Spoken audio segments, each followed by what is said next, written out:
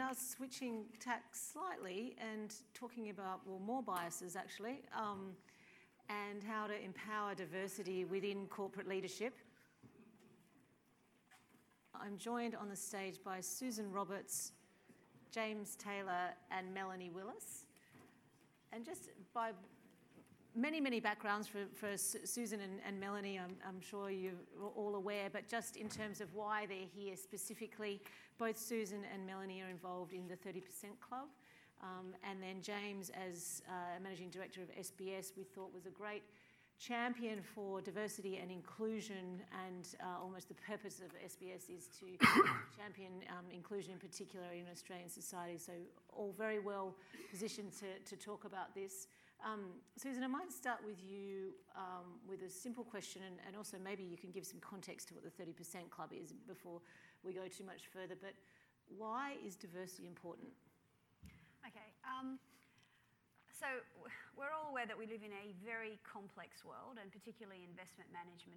It's enormously complex to make investment decisions. And I think there's general belief that a team working well together makes good investment decisions. But a team needs to have diversity of thought and background and experience in order to maximise our ability to make the right decisions.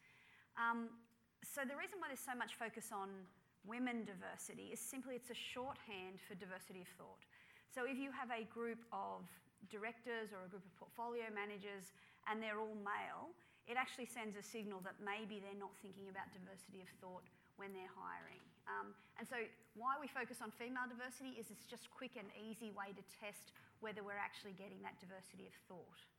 Now the 30% Club, which is something that I do, we're focused on getting more diversity at the board level in Australia. So we're trying to get 30% of women on ASX 200 boards, or ASX 300 boards actually now. Where we are in Australia, we've got about, the latest numbers was 29.7% women on ASX 200, so we're close to the 30% at an aggregate level. Still 4 companies with no women, there's still 46 companies with only 1 woman. I think we're going backwards at the moment in terms of the appointments. For the last quarter, only 30% of new directors appointed were women. And I think the next statistics are going to come out, I believe, today or tomorrow, and will have dropped from 29.7 down probably to 29.6, 29.5. So we made a certain level of progress, but we're hitting up against some quite strong barriers at the moment. We'll come to those barriers and perhaps turn to Melanie around that later, but what were the levers for success? How did the 30% Club contribute to that progress, and what do you think were the keys to that? So if you think about the levers of power that you have in making change in corporate Australia, the first one was the chairs themselves, which at the time we started were predominantly men. They had a belief that diversity was an important point and that female diversity was a great place to start. And so the 30% Club set up a group of chairs who worked with each other. They talked to each other. It's a network, and networks can be powerful. So that was the first thing that we did. We set up a headhunters group who said that they would put more women candidates forward. To be completely honest, there was a bit of window dressing going on there. I think they joined the 30% Club to say that they joined the 30% Club. We had an education group that Melanie chaired that came up with the facts, the numbers. What happens when you add women? What happens to your return on equity? What happens to, are there enough women to find? Just so that we could go out with facts. But probably the most important group was the people in this room. So it's the investment managers and the asset owners who quietly, generally, occasionally loudly, spoke to companies and said, listen, we think your company will be better run if you have a more diverse management team, a more diverse board, and a more diverse workforce. And so they worked over years and years and years in their interactions with companies to encourage them to get diversity. And one of the biggest things that happens, I think it was AXI, came out and said, they got to the point after working for years with companies that they said, if you have no women on your board and the next person you put up to elect as the next director is another man, we're voting against. It doesn't matter how qualified he is. After 5 years of us telling you we want diversity, if the next one's a man, we're voting against regardless. And that came out about 18 months ago, and I think they only had to do it once or twice. And the number of companies with 0 men went from, I think there was still 35 or 40 to 4 in a very short period of time. A lot of those groups who voted at the 0 level have now moved their target to if you only have one woman, don't put up another man next time. So the power of the people in this room to make change is significant. Just turning to this room and I guess the investment industry generally, you were a very senior person at a funds management firm. What worked, or what didn't work is more obvious, but what worked in terms of creating diversity at the firms that you've worked at? Yeah, so I was pretty much a failure at creating diversity in investment teams when I was at Lazard Asset Management. It's hard. It's hard because investing is hard, active investing is hard. You need a team that feels collegiate, and you need a team that supports each other when things are going badly. They really need to trust each other. And so to introduce a new and different way of thinking into that team, although it might be good, it's actually very uncomfortable. So the investment management industry itself has a lot further to go than what we have to do on boards, and it's hard. The other problem we always hear from investment managers is, oh, the consultants don't like it when we change our teams, and so to add extra people in or to get women or minorities into our teams is actually viewed negatively by some of the clients and the consultants. Which, look, I don't believe that. But there are a whole lot of challenges in investment management, and there's a way to go. The other stat I'd tell you, which was interesting, is if you think we're making progress, we're almost at 30%, even though we're going downhill now. We just did a study of the IPOs that happened in 2018, and there were 107 IPOs in 2018, 250 new directors. So these are companies that are forming for the first time, who don't have the history, they don't have the problems that some of the bigger companies have. 16.6% were women appointed to those IPOs. So we're getting there, but we're a long way. It's pretty slow. So we're now just going to show you a video which was produced by the AICD, and it's questions that women directors were asked, but it's women asking those questions. So it's a bit of a flip, and I think we'll take you on a bit of a journey. So we'll have that video now, please.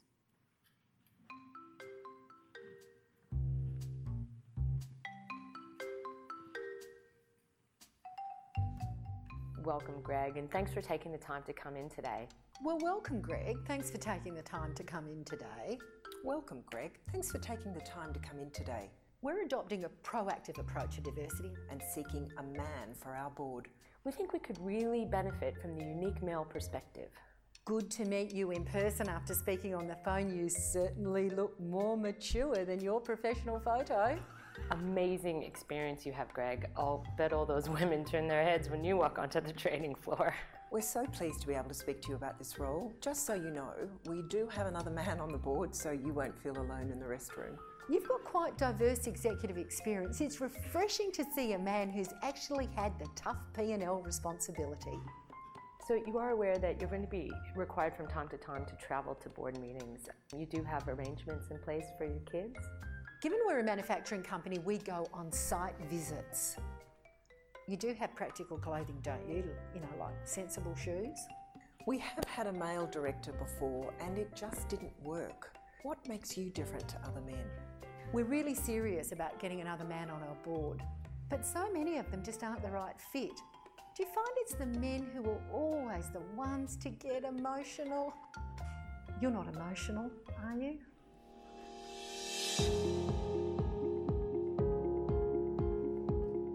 Women interviewing for board positions are faced with questions like these far too often. 2018 is time to press for progress. Let's stop the bias and focus on achieving diversity on Australian boards.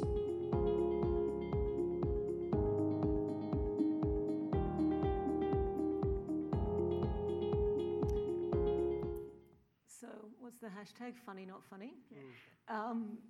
James, I might turn to you. You're leading an organisation that has diversity and inclusion at its core.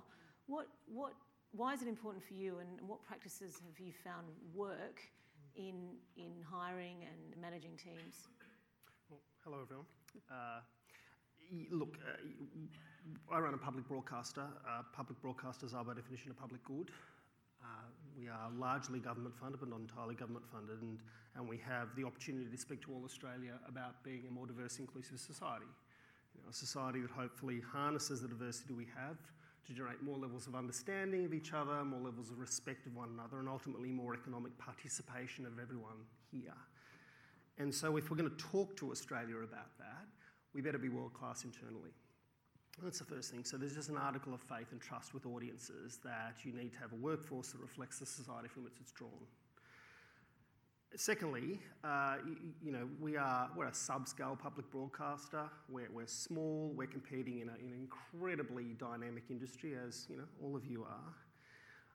But what I've seen over the last few years, as the organisation has pivoted very aggressively to digital consumption, a form of consumption that is well suited to us as a sort of small, nimble organisation, is that diversity in and of itself is sort of interesting, and we have a very diverse workforce.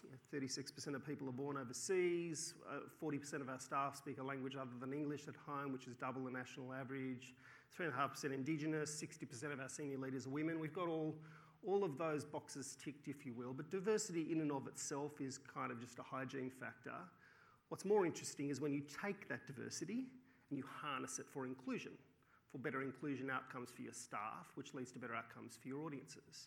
So you look at SBS, the only free-to-air network that's growing in the linear space, linear TV growing, pretty extraordinary given the changes in the market. You look at the video on demand consumption in Australia, all the major networks have got video on demand consumption. SBS is the equal number one player in that space. Might have noticed we haven't got the NRL, we haven't got the AFL, we haven't got Married at First Sight. That is about the teaming that we do internally. It's about not just thinking about the work we have to do, what we have to do, but explicitly thinking about the way in which we're going to put teams together to leverage the best outcomes from that diversity. Diversity of seniority, diversity of experience, diversity of culture, diversity of belief. We actively think about that when we're putting our teams together. We don't just grab one account and one technology person and one of this and one of that and hope they're going to sort it out. So we orchestrate that. And the other thing we do is we think about it as a kind of a, if you will, a marriage counselling opportunity. So we put a counselling layer, a sort of a facilitation layer over all of our big projects. So that there's always a couple of people in the room monitoring how the work is getting done, not just what the teams are doing. Now, you might think that carries a bit of overhead, and it perhaps does up front, but I can tell you it results in much lower cycle times, much better harmony in the teams. The right questions and answers applied at the right time in the project rather than the usual, you get to the end and you didn't think about that, and you didn't ask this person, you didn't consult them. And it means that we're actually winning in a market that's incredibly competitive. That's about harnessing the latent diversity in the organisation. And we have an array of fairly standard, fairly straightforward processes and practices to remove bias from recruitment processes, to make sure that candidate pools have got good gender representation, good diversity representation, to make sure that we do simple things like, to encourage people that might have a disability of some sort. We ask them before the interview, do you need any assistance through the interview process? A lot of people don't even apply for roles because they assume the processes are going to be set up in a way that disadvantages them. A lot of these things are pretty straightforward, well-known in industry, well applied in a lot of organisations. It's just about being committed to them. Can you talk to how, so we sort of, anecdotally this is a great idea, but can you talk specifically to how empirically that has improved your business and sort of from a bottom line perspective? Yeah, sure. As I said, we started our digital journey about 3 years ago. We've gone from having 0 registered users on digital products to, within 18 months, 7 million registered users. That's a pretty big chunk of the Australian population. Over 30% of those people come back every month. That's because the product design, the rate of change in the product design has been very, very high. We at the same time have got class-leading staff engagement. So best in class for any media organisation anywhere in the world, staff engagement, which is the fundamental measure of whether people want to turn up to work, whether they like being there, whether they say nice things about the organisation when they're outside work, and whether they're thinking of sticking around. And our audience feedback at the same time has gone up immensely. So the empirical evidence to me is that at the same time that the organisation is achieving extraordinary success, we're getting incredible feedback about the sort of place it is to work. Congratulations. Oh, well, long may it continue. We've also got another video to show now. That's an SBS recruitment video. Can we play that one, please?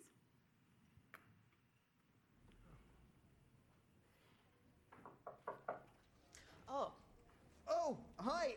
Yeah, no, just do me some good old yoga. I didn't know you were into yoga. Oh, yeah, I've been doing it for years. Should I come back later? Yeah, I'll email you. Namaste. Yep.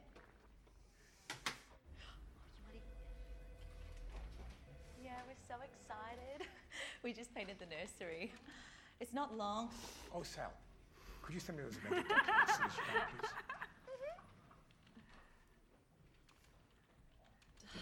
Long now until the birth. So come out, baby. We want to meet you.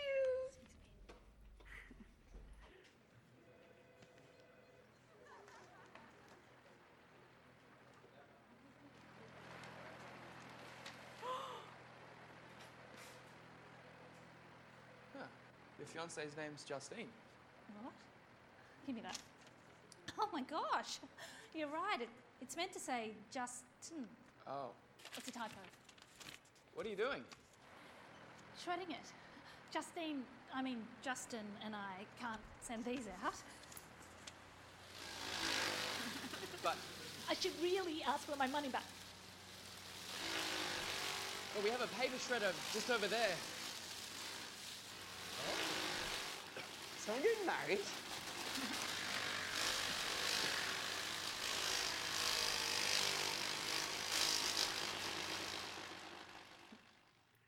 Very nice. So Melanie, welcome.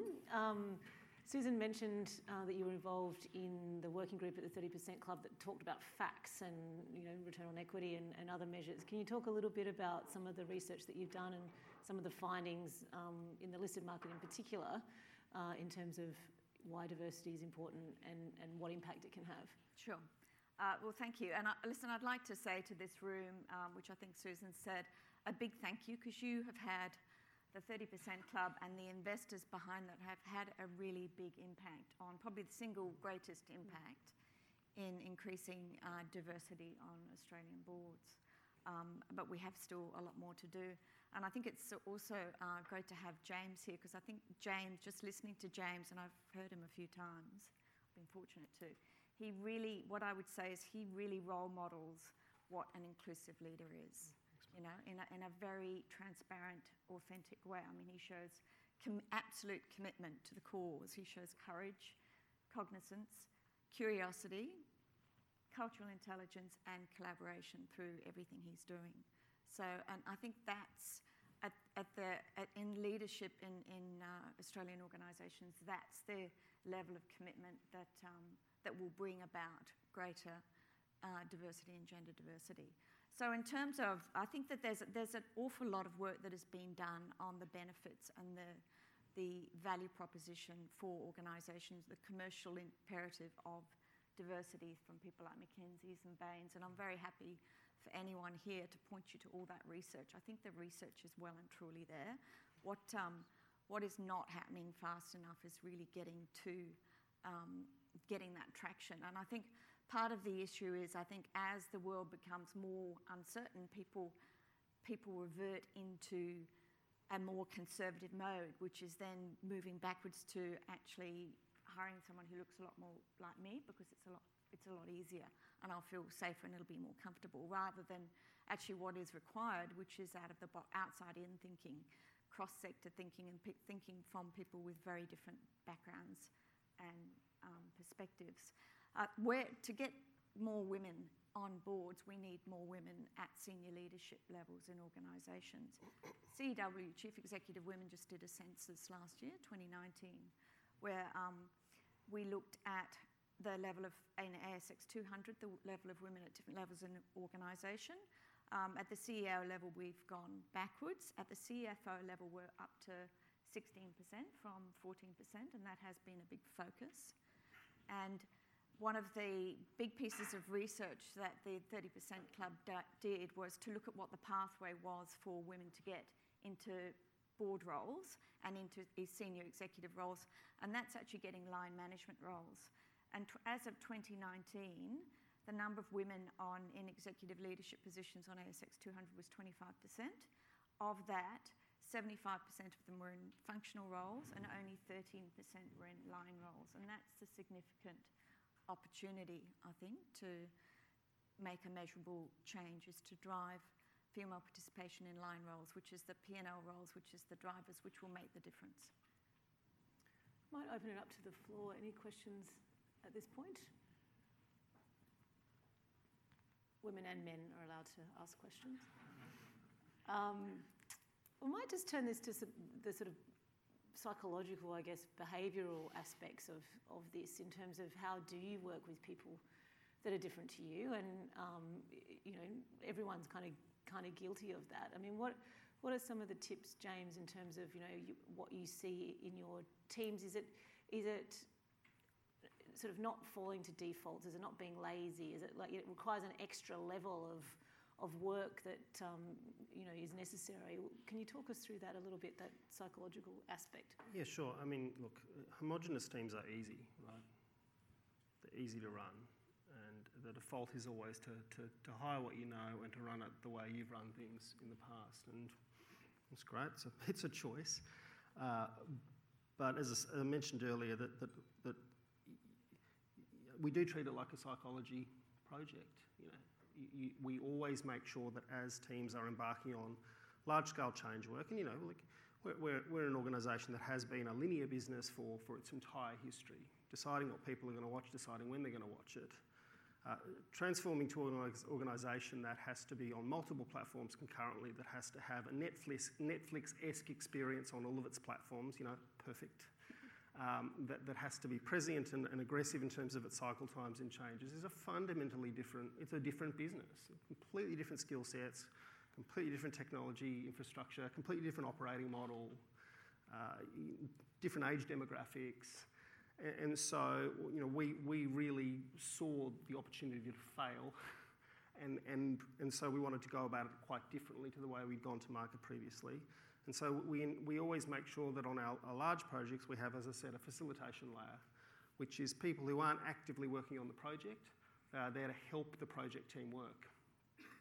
And that is important, because as you bring in different resources, different perspectives, different cultures, different faiths, as you bring that complexity in the project, it makes it harder to run the project.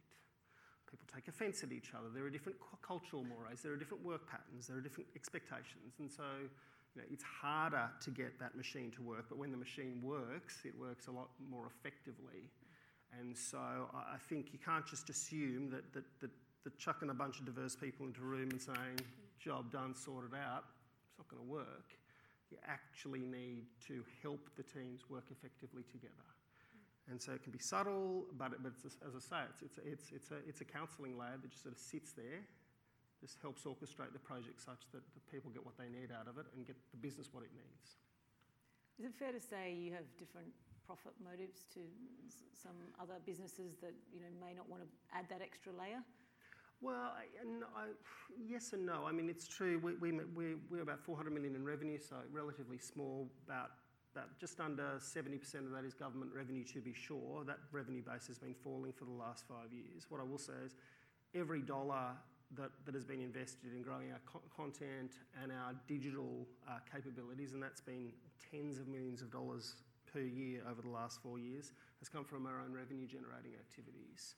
So we've entirely funded our growth, and we've done it because we knew that if we didn't have a scale digital proposition, we'd be dead as an organisation. You know, to survive as an organisation in this space with a strong linear proposition, you know, you absolutely need to cannibalise yourself aggressively to survive.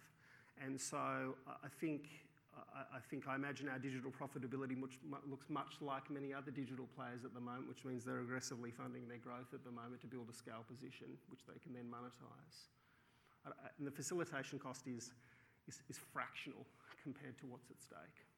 Melanie, can I put you on the spot a little bit and ask you about your personal experience, you know, either in the past or now as a non-exec at Challenger? How are the boards that you work on and the other organisations that you've worked with, how have they approached diversity and in particular attitudes to women? So Challenger has, I think both my listed boards have both committed to 30% by Challenger's come out on the board by 2020, and they've both signed up to what the 30% club has done is have as many as possible ASX 200 chairs sign up to a commitment to have 30% women on board, and that has been a really important pledge and commitment. And Challenger is absolutely committed. For every single board meeting, we see for every single team what percentage, with targets of percentage of women at different levels in the organisation, and we see all the things that are being done by the CEO around podcasting, around ensuring that promotions and making sure that we've got pipelines. Challenger set up a women's leadership program for the last 2 years where two of the female directors have spoken to the women leaders. We also have mentoring programs for females. So it's a big priority because, I mean, Challenger is is driven as a strong financial outcomes, and they understand that means diversity. So it is a big, and interestingly, there's been some really interesting work done quite recently on what makes smart teams. MIT has done this work with someone called Professor Thomas Malone, and he's got this organisation called the Centre for Collective Intelligence, and they're looking at it from a point of view of saying what is human intelligence and what is artificial intelligence, and where should they work together. And in looking at that, they've tried to understand as a first point what makes a smart intelligence team making good decisions. First thing was the IQ of the individuals. Second thing is, in terms of the team, is that not one individual person is dominating the discussion, which I think goes to your point around diversity. And the third is actually the number, which they surprised them, the number of women in the team, because the higher the number of women in the team, they found that often there was a higher level of social perceptiveness, which actually led to better outcomes in terms of what the decisions were. And I think the other piece around that, which is really interesting, is how do you get, as a board or as a leadership team, how do you get to really, really good decisions? Juliet Burke from Deloitte has written a book called Two Heads, which is I would commend you to read it. It's really good. And she says if you look at the Western mind, if they look at a picture, you'll be immediately looking for what's the key point there, right? And that's where we go to. We say, what's the key point? Whereas if you look at the Asian mind, it's more around what are the connections? What are all these things and how are they connected together? Why are they sitting there, and what is the purpose of the individual pieces of the picture? And if you think about decision making and how powerful that is, and how as we as directors and leaders need to have a much broader perspective of stakeholders when we're making really important and good decisions, it just goes to show how important diversity is. I might just throw it to the audience for a second. Of the asset owners, who has sort of positive hiring practices in terms of, for example, doing blind screening of CVs or anything like that? I know Cbus has done some pretty proactive things. Where's Australian Super? Justin. Yeah, so I'm relatively new to the organisation, so thanks. But no, I think that, first of all, there's a number of processes that are put in place to ensure that candidates are coming through and being interviewed and giving opportunities. So that's definitely happening. And I think more second order, that roles are being offered in a sort of a part-time or some sort of work, more flexible arrangements to acknowledge that everybody, male or female, has other aspects of their lives that are important to them, and so just trying to support all of those things and just having an open mind, I think is. And so my experience in joining the organisation has been that those things are all very much in place. Right. And front of mind. Anyone else want to make a comment? So what would you guys leave this room with if you could impart some knowledge in terms of how to help facilitate and create change? Because clearly the room is not even 30% probably, but and so we need to move on this. What would you impart in terms of one or two things that could proactively be done? Look, so I think the first thing is to accept and internalise that diversity does improve outcome. Diversity of thought improves outcome. So once you internalise that, then your actions become much easier because then you start behaving to achieve success. So you need to convince yourself that diversity does improve outcomes. The second thing then is to actively try and change the composition of your teams and your businesses towards that. And it's hard to do. It's not that there's a whole lot of bad people out there trying not to have diverse teams. We are biased by our background, we are biased by our life experiences, and we need to accept and understand that. It's funny, I think the public service gets this a lot better than the private companies do. I think when I started work at Sydney University, I had to go through an online training program, and part of one of the videos I had to go through made me reflect on what is my background and what are my experiences, both cultural, being a woman, where I went to university, what my skills were. And by reflecting on who I was and where I came from, you start to realise that not everybody comes from those places, and that just helps in the awareness. So I think you really need to convince yourself that diversity is important, and then you need to start acting to improve the organisations that you work for. And all of you make decisions about your organisations at a whole lot of different levels, and you can influence change, but you have to speak up to do it. Thank you, James. Yeah, look, a similar point. I think people in our positions or my position often get a lot of laudits for being fully formed humans and open-minded. I'm operating from pure craven self-interest. Okay? This is not altruism. Yep. I'm running a small organisation that is facing existential threats, and I'm utterly convinced that the things we know today and knew yesterday are not the things that are going to help us to succeed tomorrow, and therefore I need the most challenging, diverse team that I can construct to help bring those ideas to bear more quickly so that we can move more quickly to meet our markets. I imagine that is true of many industries represented in any room that I'll speak in any time over the next couple of years. It's hard, but the paybacks and the rewards are there for you as a leader.